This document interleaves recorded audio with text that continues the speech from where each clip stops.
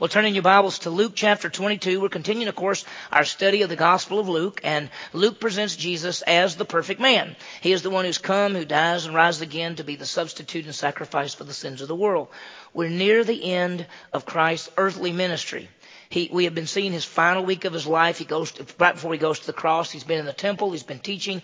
Religious leaders have come, they've been confronting him. Last week we saw Jesus is eating the Passover meal with his disciples. And some powerful truths, because Jesus changed the meal. The focus was no longer on Egypt and the Passover lamb and coming out of Egypt. The focus now is on Jesus Christ himself. He's the Lamb of God who takes away the sin of the world. He is the one who will die and rise again, paying for sin and conquering death. As we continue this morning, we are still at this Passover meal, which we call the Lord's Supper. Sometimes we call it the Last Supper. Sometimes we call it communion. But as we study this passage, two things stand out. And what we're going to see is this. First of all, Jesus tells his disciples that one of the disciples are going to betray him. I mean, he tells them this, and that shocks them because they begin to look around. They don't know who it could be, and it just amazes them, and we're going to see how they respond to that. The second thing is we're going to see the issue of servanthood and leadership, because they're talking about being great, and they're actually arguing at the table about who's going to be the greatest or who is the greatest, and we're going to see what Jesus says about being great for God. There's so much as we look in this passage. It's a famous night, the Passover meal, and we'll see some great things there as we continue. Now, I want to begin with this question, and it's one I know the answer that you want, and the answer is the question is this: do you want your life to count for Jesus Christ? We would say, well, we all do. We want to. Well, we're doing a study in my Sunday school class, which is called Making a Difference. And our charge is this, as we study in the study, is that we don't want to just go through life, but we want to leave a legacy. We want our lives to count for Jesus Christ. One day, we who know Jesus Christ as Savior will stand before him at what is called the judgment seat of Christ, 2 Corinthians chapter 5, verse 10. And we'll stand before him. And it's a place of rewards and a place where God will reward us for faithful service. And we want to hear him say, well done. Well, how does this happen? What must we do? The bottom line is faithfulness. Serving Jesus Christ while we're on this earth, our lives are set apart for him, and the basis for hearing him say well done is faithful service. And that's why he'll say, well done, good and faithful servant. When we think about our world, it's the opposite. Our world says greatness is being the boss, being the leader, telling people what to do. So to be great in this world is to be the boss. But God says just the opposite. If you want to be great for him, you be a servant. We use our lives to serve other people. Well, this morning as we continue seeing the Passover meal, Jesus teaches his disciples about greatness in the kingdom. Well, the goal is to understand it and make application. Well, let's begin. We're seeing the famous meal. It's the Passover meal. Jesus has been eating it with his men. He's made a change. We saw last time that he did do something different. Remember, the Passover meal was the meal where the focus was on the lamb. It reminded them about how they came out of Egypt, how they took a lamb, they killed it, they put the blood on the door, and God delivered them. He passed over, destroyed the firstborn in Egypt. The nation of Israel was delivered from the bondage of Egypt. Well, every year the Jewish people would sit down and they would eat the Passover lamb, and they would think about that. But at this meal, Jesus made the change. He became the focus. He's the Lamb of God who takes away the sin of the world. His body and his blood was shed, the death and resurrection. He is the Savior. And Jesus established a memorial for believers, for all of us. And last Sunday night we had the Lord's Supper. And when we come together, we think about how Jesus died on the cross and paid for sin and rose again. And the bread represents his body and the juice represents his blood. When you think about the Lord's Supper, three things sort of stand out. First of all, there's the past. What he did, how he died and rose again for us, how he came to this earth, left the glories of heaven, became a human being, died on the cross, paid for sin, was buried, and rose again the third day, the death and the resurrection of Christ. We think about what he did for us. The second part of the Lord's Supper is also the present, where we think about communion with Christ, because sometimes it's called the Eucharist, which means thanksgiving, but sometimes it's called communion, which is the idea of our fellowship with him. And when we take the Lord's Supper, we have to be in fellowship with him. And so not only is there a past, the death and resurrection, but there's the fellowship, the present of the fellowship and communion. And then the third thing, there's the future, where he's coming again as the King of Kings and the Lord of Lords. He said, do this in remembrance of me. Do this until I return. And there will be a time that Jesus Christ will come and he'll set up a kingdom and we'll be with him. And so when we think of the Lord's Supper, it's the past, his death and resurrection. It's the present, our communion, and it's the future of him coming again. Now, last week we saw how he started, in a sense, this, what we'd call the communion and the Lord's Supper. As we continue this morning, two things stand out, two major areas. He tells about the betrayal, that one of them is going to betray him, and then he shows greatness in servanthood, and we'll see how that fits together. And there's a lot to know and apply. We're going just through a short number of verses this morning, 21 through 27, but there's a lot there. Let me break down the passage for you so you can see it. First part of the chapter, or first part of the little passage, Jesus tells of his coming betrayal. He says one at the table will betray him, and the disciples, they don't know who it is. They're really shocked, and so we'll see what happens there. Second part of the passage is that Jesus talks about greatness comes by servanthood. There's a dispute by the disciples over who was the greatest and who is the greatest, and they're arguing. And so what we find out as we continue is that Jesus talks about how the Gentile leaders lord it over, their bosses. But when it comes to being with him, greatness comes by serving others. And so there's a lot in this passage. In fact, there's a lot to apply. And to be honest with you, it's real hard to apply it. It means changing your whole life is what it boils down to. So let's think about it. Let's talk about the Passover meal as we get into this and how he made the change. Look at verse 19 of Luke 22. And when he had taken some bread and given thanks, he broke it and gave it to them, saying, this is my body, which is given for you. Do this in remembrance of me. Now he said, this is my body. He took the bread and he said to them, this represents my body. And he talked about how he's going to take the sin of the world. 1 John talks about it. In 1 Peter 2:24, he bore in his body our sins on the cross. And so when we think about the Lord's Supper and we take the bread, we remember how Jesus became a person to die for us. There was a second thing that he did. Of course, the bread is his body. The second thing is in verse 20, and that's the next one.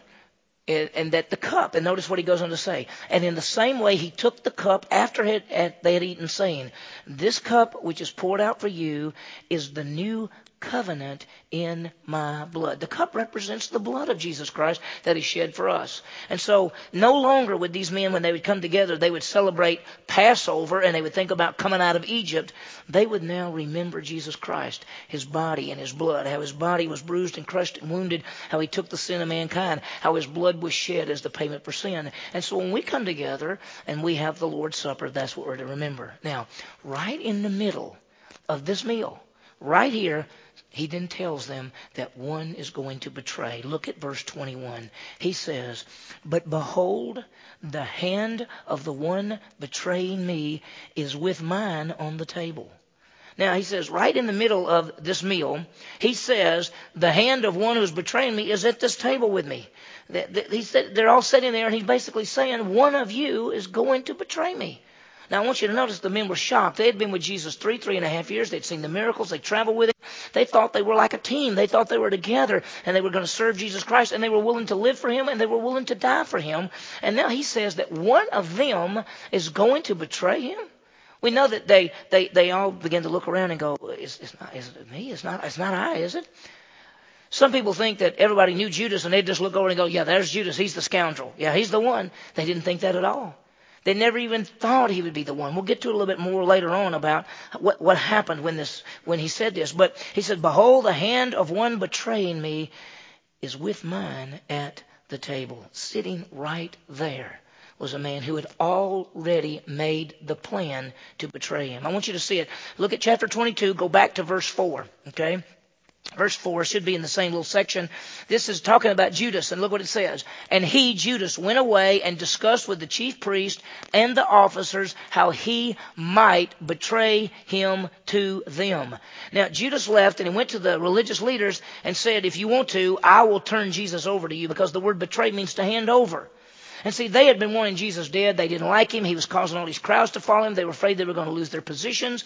They did not like him at all, and they wanted him dead. But they didn't know how to do it, because they did not want to grab him with all these crowds around, and so they didn't know exactly what to do. And now, what luck! One of his own men comes to them and says, I will hand him over to you. Look how they responded. Verse 5, they were glad and agreed to give him money. They're going to give him 30 pieces of silver. They were glad. It couldn't be better than this. And so he consented that he would do it. He began looking and seeking a good opportunity to betray him to them, notice, apart from the crowd. He didn't want to, they said, we can't do this with all the people around. In fact, the religious leaders had decided we do not want to arrest Jesus and do anything while the Passover's going on, because all these people are in town from all over the land. We just want to do it at a better time. But Jesus has got to die on Passover, because he's the Passover lamb. They're going to get him, and he's going to die on Passover whether they want him to or not. And he's going to rise on first fruits, because he is the Lamb of God. He is the first begotten from the dead. It's who he is. And so it says, he says, behold, the hand of one betraying me is with mine on the table. And they're all shook up, and they don't know exactly what to do. And he's looking for that opportunity. Now, you understand that Jesus knows everything. I mean, he wasn't surprised. He didn't look over and go, Judas, you're not telling me you did that? He knows everything. This is all fitting in his plan. All fits together. He is the Lamb of God who takes away the sin of the world. He's the one who's come to die for us and pay for sin. And then notice how this flows, because there is a dual aspect that a lot of people don't think about. There's a dual aspect. First of all, it is the sovereign plan of God, and at the same time, there is the decision-making of people. Watch. Look at verse 22. He says, for indeed, the Son of Man is going as it has been determined. But woe to that man by whom he is betrayed. Now, first of all, it says that the Son of Man is going just as has been determined. This is God's plan. To call himself Son of Man was to say he's the Messiah. If you go to the book of Daniel, the title Son of Man is the title of the Messiah, the Savior, and the King. So when Jesus calls himself Son of Man, he's saying, I'm the Messiah and the Savior. He said, the Son of Man is going as has been determined. This is God's plan. It's going as has been determined. This is the plan that God has. God has a sovereign plan that the Son of God would leave the glories of heaven, become a human being, die on the cross, pay for sin, be buried, rise again, walk on the earth, and ascend back to heaven. He is the Lamb of God who is slain before the foundation of the world. This is God's plan. God works all things according to the counsel of his will. He will die according to God's plan. But notice this. But woe to that man by whom he is betrayed. Well, in this, it talks about woe and sadness. It means sadness and sorrow to the one who betrays, because the one who betrays is Judas. And Judas is responsible for his actions. He is the one who betrayed. Judas is accountable for what he did to betray Jesus Christ. God is sovereignly working all things, but each human being is responsible for the decisions and the choices that we make. Now, our God is so great that he can choose and work and plan and have a sovereign plan, and every decision we make we're accountable for, and they fit perfectly in that plan. In fact, God works all things according to his plan, and we are accountable for all our actions. It all fits together. That's the way it is. God sovereignly works all things, but each one of us, we're accountable and responsible for our choices and decisions. We're to live right. We're to do right and wrong. Do what's right, not do what's wrong. We make choices. We either obey or disobey. But it all fits in God's perfect plan. As we go through life, God is in control. We have the freedom to make choices, decisions, to obey or disobey. And we are accountable to God for those choices, what we do, even as they all fit in his plan. Now, how did the disciples react to what Jesus just said, that one would betray him? Look at verse 23. And they began to discuss among themselves which one of them it might be who was going to do this thing. They began to discuss it. Nobody suspected Judas. They didn't all look over and say, yeah, it's him. That's the one we think. You know, every time you see a picture of Judas that somebody's drawn, he's always mad looking. He's always got an evil scowl on his face. Let me tell you, they didn't think that. In fact, they trusted him. In fact, probably out of all of the disciples, they trusted him the most. You know why? He had the money. They gave him the money. Now, the Gospel of John says that he had the money and he stole money out of the money bag. He was a deceitful man. But if you had said to those men, who do you think is the one going to betray? They wouldn't all go, Judas. In fact, they all went, I hope it's not me. It's not me. It's not me. It's not. Is it I? Is it me? What? That's what they did. Judas was not suspected. Now, I want you to see something. I want you to see some details. Hold your place in Luke 22. turn to John chapter 13. That's going a little bit further to the back of your Bible, to the next book, to John chapter 13. And I want you to see what John records for us in this event. I just want you to get an idea. Now, as you turn there, remember we talked about this last week at a Passover meal, or at any meal, basically at a special meal. There was the place of honor which Jesus was at, and there was a little table, probably about that tall. They didn't sit in chairs like the Last Supper drawing is. They reclined. They usually laid out like this. Their elbow was down, feet out that way, the little table right there, and they would reach up and eat their food. This was the best place. Place to the right, place to the left were places of honor. And then the rest of the people were in a circle around the table. We're going to find that as Jesus this night is there, John, the youngest, is right there, and Judas is right there. Peter's probably somewhere over here, okay? Because we'll see in just a second. Jesus says, one of you is going to betray me. Look at John chapter 13. Look at verse 21.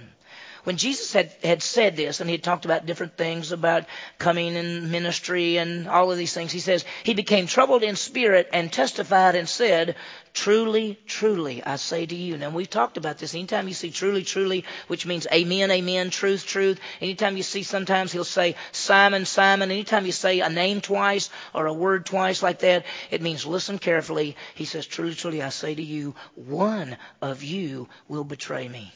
Watch how they responded. The disciples began looking at one another at a loss to know of which one he was speaking. They all began to look around going, who's he talking about? Who's he talking about? Watch what happened.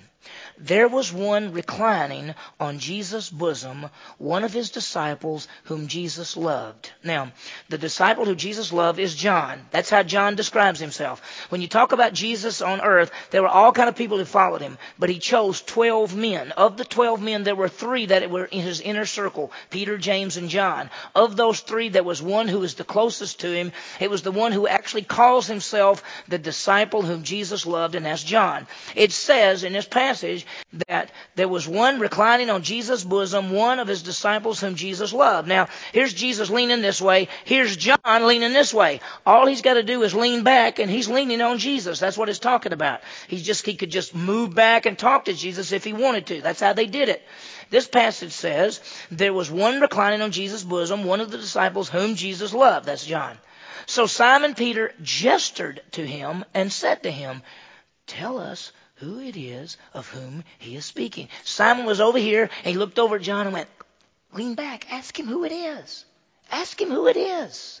That's what he wants to know. Jesus just got through saying, one of you is going to betray me, and everybody's looking around, and Peter looks at John and goes, ask him, ask him. And so John is going to lean back, kind of in a sense almost roll into Jesus like this to ask him. Watch what it says. He, leaning back thus on Jesus' bosom, said to him, Lord, who is it? Jesus then answered, that is the one for whom I dipped the morsel and give it to him. When he had dipped the morsel, he took it and gave it to Judas, the son of Simon Iscariot. See, we always say Judas Iscariot. We didn't know his dad's name was Simon. He took it and gave it to Judas, son of Simon Iscariot. You say, that solved it right there. They all picked it up, didn't they? Well, I want you to understand, at the Passover meal, he would take some bread, he would dip it in the stuff, and he would give it, usually giving it to this person first. But I want you to understand that he also gave some to everyone. If you read one of the other Gospels, he gave a sop, as they called it, a morsel to everyone. Now, they should have picked it up, because he gave it to Judas, and then they talked for a little bit.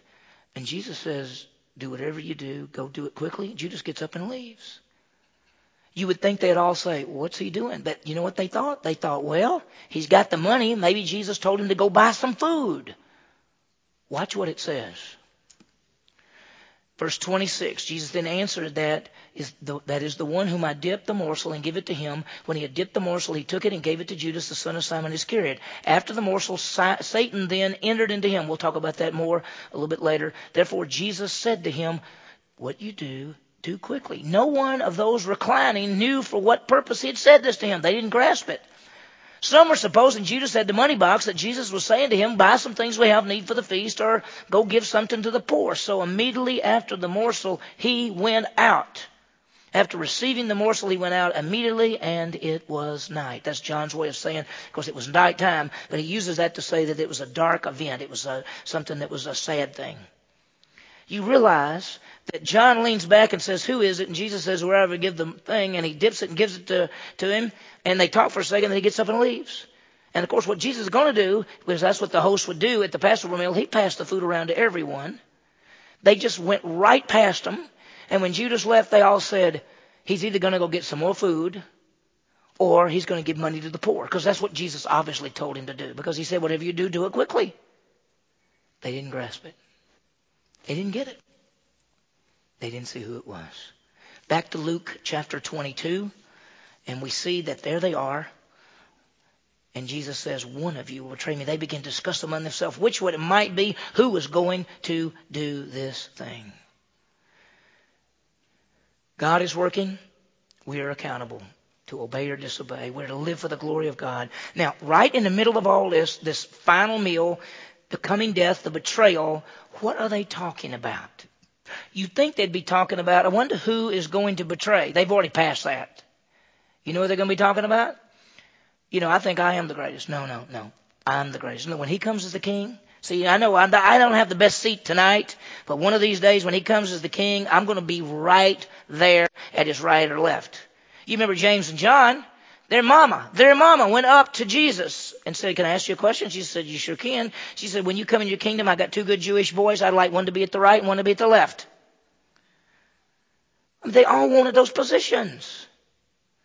What are they arguing over at what we'd call the Last Supper? Verse 24, there arose a dispute among them as to which one of them was regarded to be the greatest. Well, what brought all this about? Well, you need to understand something. Remember I said that the host is right here. And then these are the two best seats of honor. And that's how the meal was set up. Jesus, of course, is going to sit in the host place. He's the teacher, he's the leader, he's the savior, he's the host of the meal. But who's going to get the two best seats? We saw earlier in our studies that the religious leaders loved to go through the city. They loved to wear their flowing robes. They loved the seats of honor at the banquets. That's what they wanted. Well, just picture this evening when the disciples get to that upper room and they come in and they see it all set up. What do you think they do? They make a rush to see who's going to get the best two seats. Because they know Jesus is going to sit in the middle. He's the main one. They're going to go around him. And that evening they rush there. Because see, normally when you would come in, there would be a servant, a hired person to wash people's feet when they came in before they ate. They would come in, they would stop, somebody would wash their feet, they'd say thank you, and then they would go. Because see, people's feet were dirty, and when they're going to lay down to eat and people's feet sticking out, they'd all say, look, everybody clean their feet before you get here. But they didn't do that. Because there wasn't anybody hired there, and none of those disciples were going to stop and say, I'll wash everybody's feet.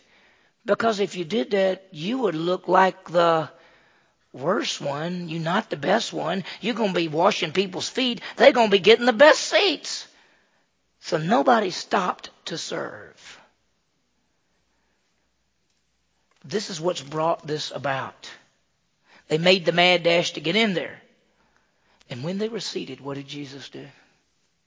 He got up, took a towel, wrapped it around his waist, and began to wash their feet. He's showing who's the servant here.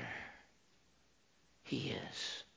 Now, it was amazing, if you remember, when we think about this, there's two things when we talk about the washing of the feet. One, it shows a picture of fellowship, but it also shows servanthood.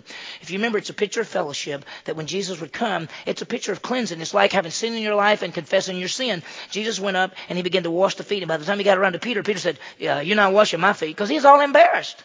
He thought, deep down, I should have been the one washing everybody's feet. Here's the master. Here's Jesus. He's washing feet. He's not going to wash my feet. I'm not going to make him do that. So he says to Jesus, you're not washing my feet. And Jesus says, if I don't wash your feet, you have no part in this. No fellowship. So, Peter, he's okay, well, wash me all over then. If a foot, is good, get the whole body. Jesus said, you've already been washed all over. You just need your feet washed. And the picture of being washed all over is that Peter was a believer. And us, when we trust in Jesus Christ, we're washed all over. But as we go through life and we sin, we get our feet dirty. And so the foot washing was a picture of the fellowship. And so it had to be cleansed. But there was a second part of that, and that was servanthood. Because at the end, he sat back down and he said, you call me Master and Lord, and I am, and Teacher. But learn from me. He said, I served. And he talked about, I've given you an example. And the idea was as he was a servant, we're to be servants as well. They're sitting there arguing over who should be the greatest. And Jesus has washed their feet. And so look, verse 24. Here's what happens. It says, and there arose this dispute among them as to which one of them would regard as greatest. And Jesus has already taught some things. In fact, Jesus taught earlier. This is about the third or fourth time they've argued over this. Once they were walking and they were arguing, and Jesus knew it, and he turned back to them and said, what are you arguing over? And they finally admitted that they were arguing over who was the greatest. And that's when Jesus taught them. And he says, you know, in the world, the people who are great are like bosses, and they tell everybody what to do. He said, but with you it won't be that way. If you want to be great, you have to be a servant.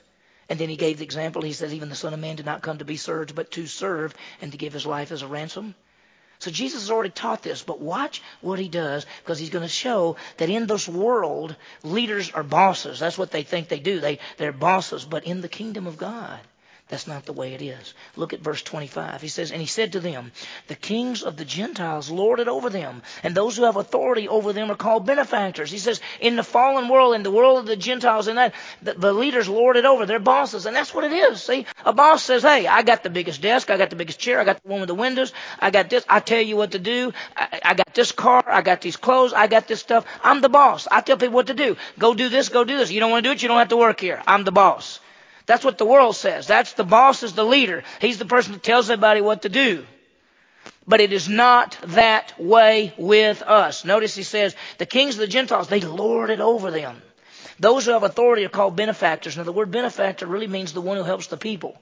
And they like to be thought of as those who help the people, but they weren't helping the people. They were ruling the people. And so what does Jesus say? He says, but, verse 26, it is not this way with you. This is not how we're going to do it. The one who is the greatest among you must become like the youngest, and the leader like the servant. Look what he says. The greatest is as the youngest. The leader is like a servant. See, in a family, the youngest one had to do all the stuff that nobody else wanted to do. If you were the youngest, you got stuck. You had to do the serving. Do you remember when Samuel came to Jesse? He was going to anoint the king of Israel. He comes into the house. God told him to go to Jesse, come into the house. And Jesse brings his sons in. And the first son is so huge and handsome. And Samuel thinks this must be the one. And God says, no. You're looking on the outside. I'm looking on the inside. He goes through all these sons. And there's not one there. And he goes, wait a minute. Do you have any other sons? And he says, well, yeah, I've got the youngest, but he's out with the sheep. He doesn't get to come in here. Youngest is the servant. And of course, Samuel said, bring him in. He anointed. That was David. He anointed him as king. But see, he says, you want to be great? You got to be like the youngest. You got to be the one to do and to serve. And if you're going to be great, you got to be like a leader, like a servant. In God's kingdom, leadership and greatness are those who serve. They use the gifts, the talents, and abilities to touch lives for Jesus Christ. We invest our lives in other people. We realize why we're here. We're not here for ourselves. We're here to touch lives for Jesus Christ, to serve God and to serve others. And see, that's how we have to think. If you want to be great for God, it is not what can be done for you. It is how you can use your time, your gifts, your talents, your abilities, your money, your possessions, everything that God has given to you. It's how you can use that to invest in the lives of other people while you're on this earth. And you wake up in the morning and you say, God, I want my life to count for you. I'll go wherever you want me to go. I'll do whatever you want me to do. I just want my life to count for you. Use me for your glory. The issue is not who is the greatest. The issue is who is the servant. Because the greater the servant, the greater one will be. And one day, all of us who know Jesus Christ as Savior, you will stand before your Savior at what's called the judgment seat of Christ. It's a rewarding stand. And hopefully for all of us, He will say, well done, good and faithful servant. 1 John 2 says that we could be ashamed at His coming. If you serve Him now, He'll say, well done. If you don't serve Him now, you will be ashamed. It has nothing to do with salvation. When I'm talking about salvation, we're talking about service. Salvation is a gift that costs us absolutely nothing. Discipleship and service cost us our lives. You want to be great for God? Become a servant. Look for ways that you can touch others' lives for Jesus Christ. Give of your time, your abilities, all given to you by God. J. Oswald Sanders says this: the fundamental lesson is that greatness comes only by way of servanthood. Jesus goes on to give himself as the example. Notice what he says. He asks a question. They knew the answer, by the way. Here's the question. For who is greater, the one who reclines at the table or the one who serves? Is it not the one who reclines at the table, but I am among you as the one who serves? Now here's the question. Who is the greater one? The one who's at the table or the one who serves? Well, obviously, the guy eating at the table is greater than the guy who's doing the serving. That's what he's saying. Normally, when you're at the table, the one eating is greater than the one serving because the one serving him. And then he answers the question for them. Is it not the one who reclines at the table? The answer is yes. That's the one who everybody would answer that way. But look what Jesus says. But I am among you as the one who serves. He serves. See, if Jesus is the greatest, it's because he's the greatest servant. And if you want to be great for Jesus Christ, if you want to hear him say, well done, you're going to have to invest your life in people. You're going to have to say, God, take my life and use it for your glory. To be great for God, we must be a servant. When we stand before Jesus, we want to hear him say, well done, good and faithful servant. Here's a great statement. If Jesus is great and does not lead like the world, then how should we? How should we as followers? How should we live? How should we lead? If you serve, if you give your life in service for Jesus Christ, you'll be great in the kingdom of God. And the world looks at it the opposite, and they say, no, the boss is the great one. That's the one that tells everybody what to do. We're not talking about not doing your jobs. We're saying, Lord, take my life and use me where I work. Use me in my family, my home, my neighborhood. Use me for your glory. May my life count for you. May I see myself as one who serves others representing Jesus Christ. Too often we want to think of ourselves as great as these guys did. King Louis XIV considered himself great. At his death, he had some instructions. He said, at my funeral, I want the entire cathedral to be dark except for one candle, which will represent me, and that light will be shining, showing my greatness. Well, at the funeral, when the bishop stood to speak, he reached over and he snuffed out the candle. And he said, only God is great. Only God is great. And you want to be great for God? You want to hear him say, well done? Live your life for his glory. Take our lives now and say, Lord, I just want to serve you. We only have one life to live. Are you just going to go through life, or are you going to leave a legacy? You're going to go through life just existing, or are you going to stand before your Savior and hear him say, well done? May we hear him say, well done. What have we seen? Jesus tells of his betrayal. This is God's plan, but everybody's responsible for their actions. The disciples don't know who the one is that's going to betray. They begin to argue over who's the greatest. Jesus tells them the great one, and greatness comes by being a servant. So let me give you some applications. First one is this. Trust God in all the events of life. That's right, because he's the sovereign God. He's working all things according to the counsel of his will. He is our God. He's our Savior. He's our Creator. Even in this betrayal, and we see what Judas did, Judas is responsible, but that's the plan that God is working. God is in control. We can rest in the comfort and the assurance that God loves us. He'll never leave us or forsake us. And he loves us with an unconditional, everlasting love. And we can rest in his plan and actions. Just trust him. Second thing is let's serve God and others as we live now. Because greatness in the kingdom comes by servanthood. If you want to be great for God, then the world says, be a boss. That's how you're great. God says, no. Be a servant. That's how you're great. Use your gifts and talents and abilities. As I said a while ago, salvation is a gift. It costs us absolutely nothing. But service costs us our lives. As we offer our lives as living sacrifices. Romans, I beseech you, brethren, by the mercies of God, to present your bodies as a living and holy sacrifice, pleasing to God, which is your spiritual service of worship. That's what we're to do, to offer our lives to God. God says, use your life. Let's offer our lives. We are accountable for how we live. We are. We've got, I think obedience will always bring blessing. Disobedience will always bring discipline. Always does. And when we stand before our Savior, we want to hear Him say, well done. We saw it back about 4 chapters ago in the Gospel of Luke, where Jesus talked about at the end when people were brought forward and they're being rewarded. He says, well done, take this which has been prepared for you. And one day when we stand before our Savior, we want to hear Him say, well done.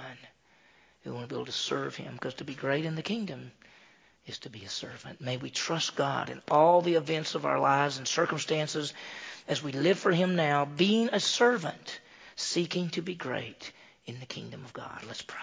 Heavenly Father, what a passage. Thank you for these great truths. Lord, we want to trust you in everything. We know that things happen, but you're sovereignly working all things according to the counsel of your will. Thank you, Lord, that you love us with an everlasting love, and we can rest in your love and protection and just trust you. Lord, we want to serve you now. We want to serve you and others as we live right now, because we want to be great for you. We want to hear you say, well done, good and faithful servant. We want to use the gifts, talents, and abilities you've given us now for your honor and your glory. May we do that, Lord. And Lord, we realize that how we live now, we're accountable. And if we obey you, there's blessing. If we disobey you, there's discipline. May we live in such a way that you get all the honor and the glory, and that there will be blessing for us, and that you will get the glory as the King of Kings and the Lord of Lords. Thank you, Lord, for this. May we hear you say, well done, good and faithful servant. We ask this in Jesus' name. Amen.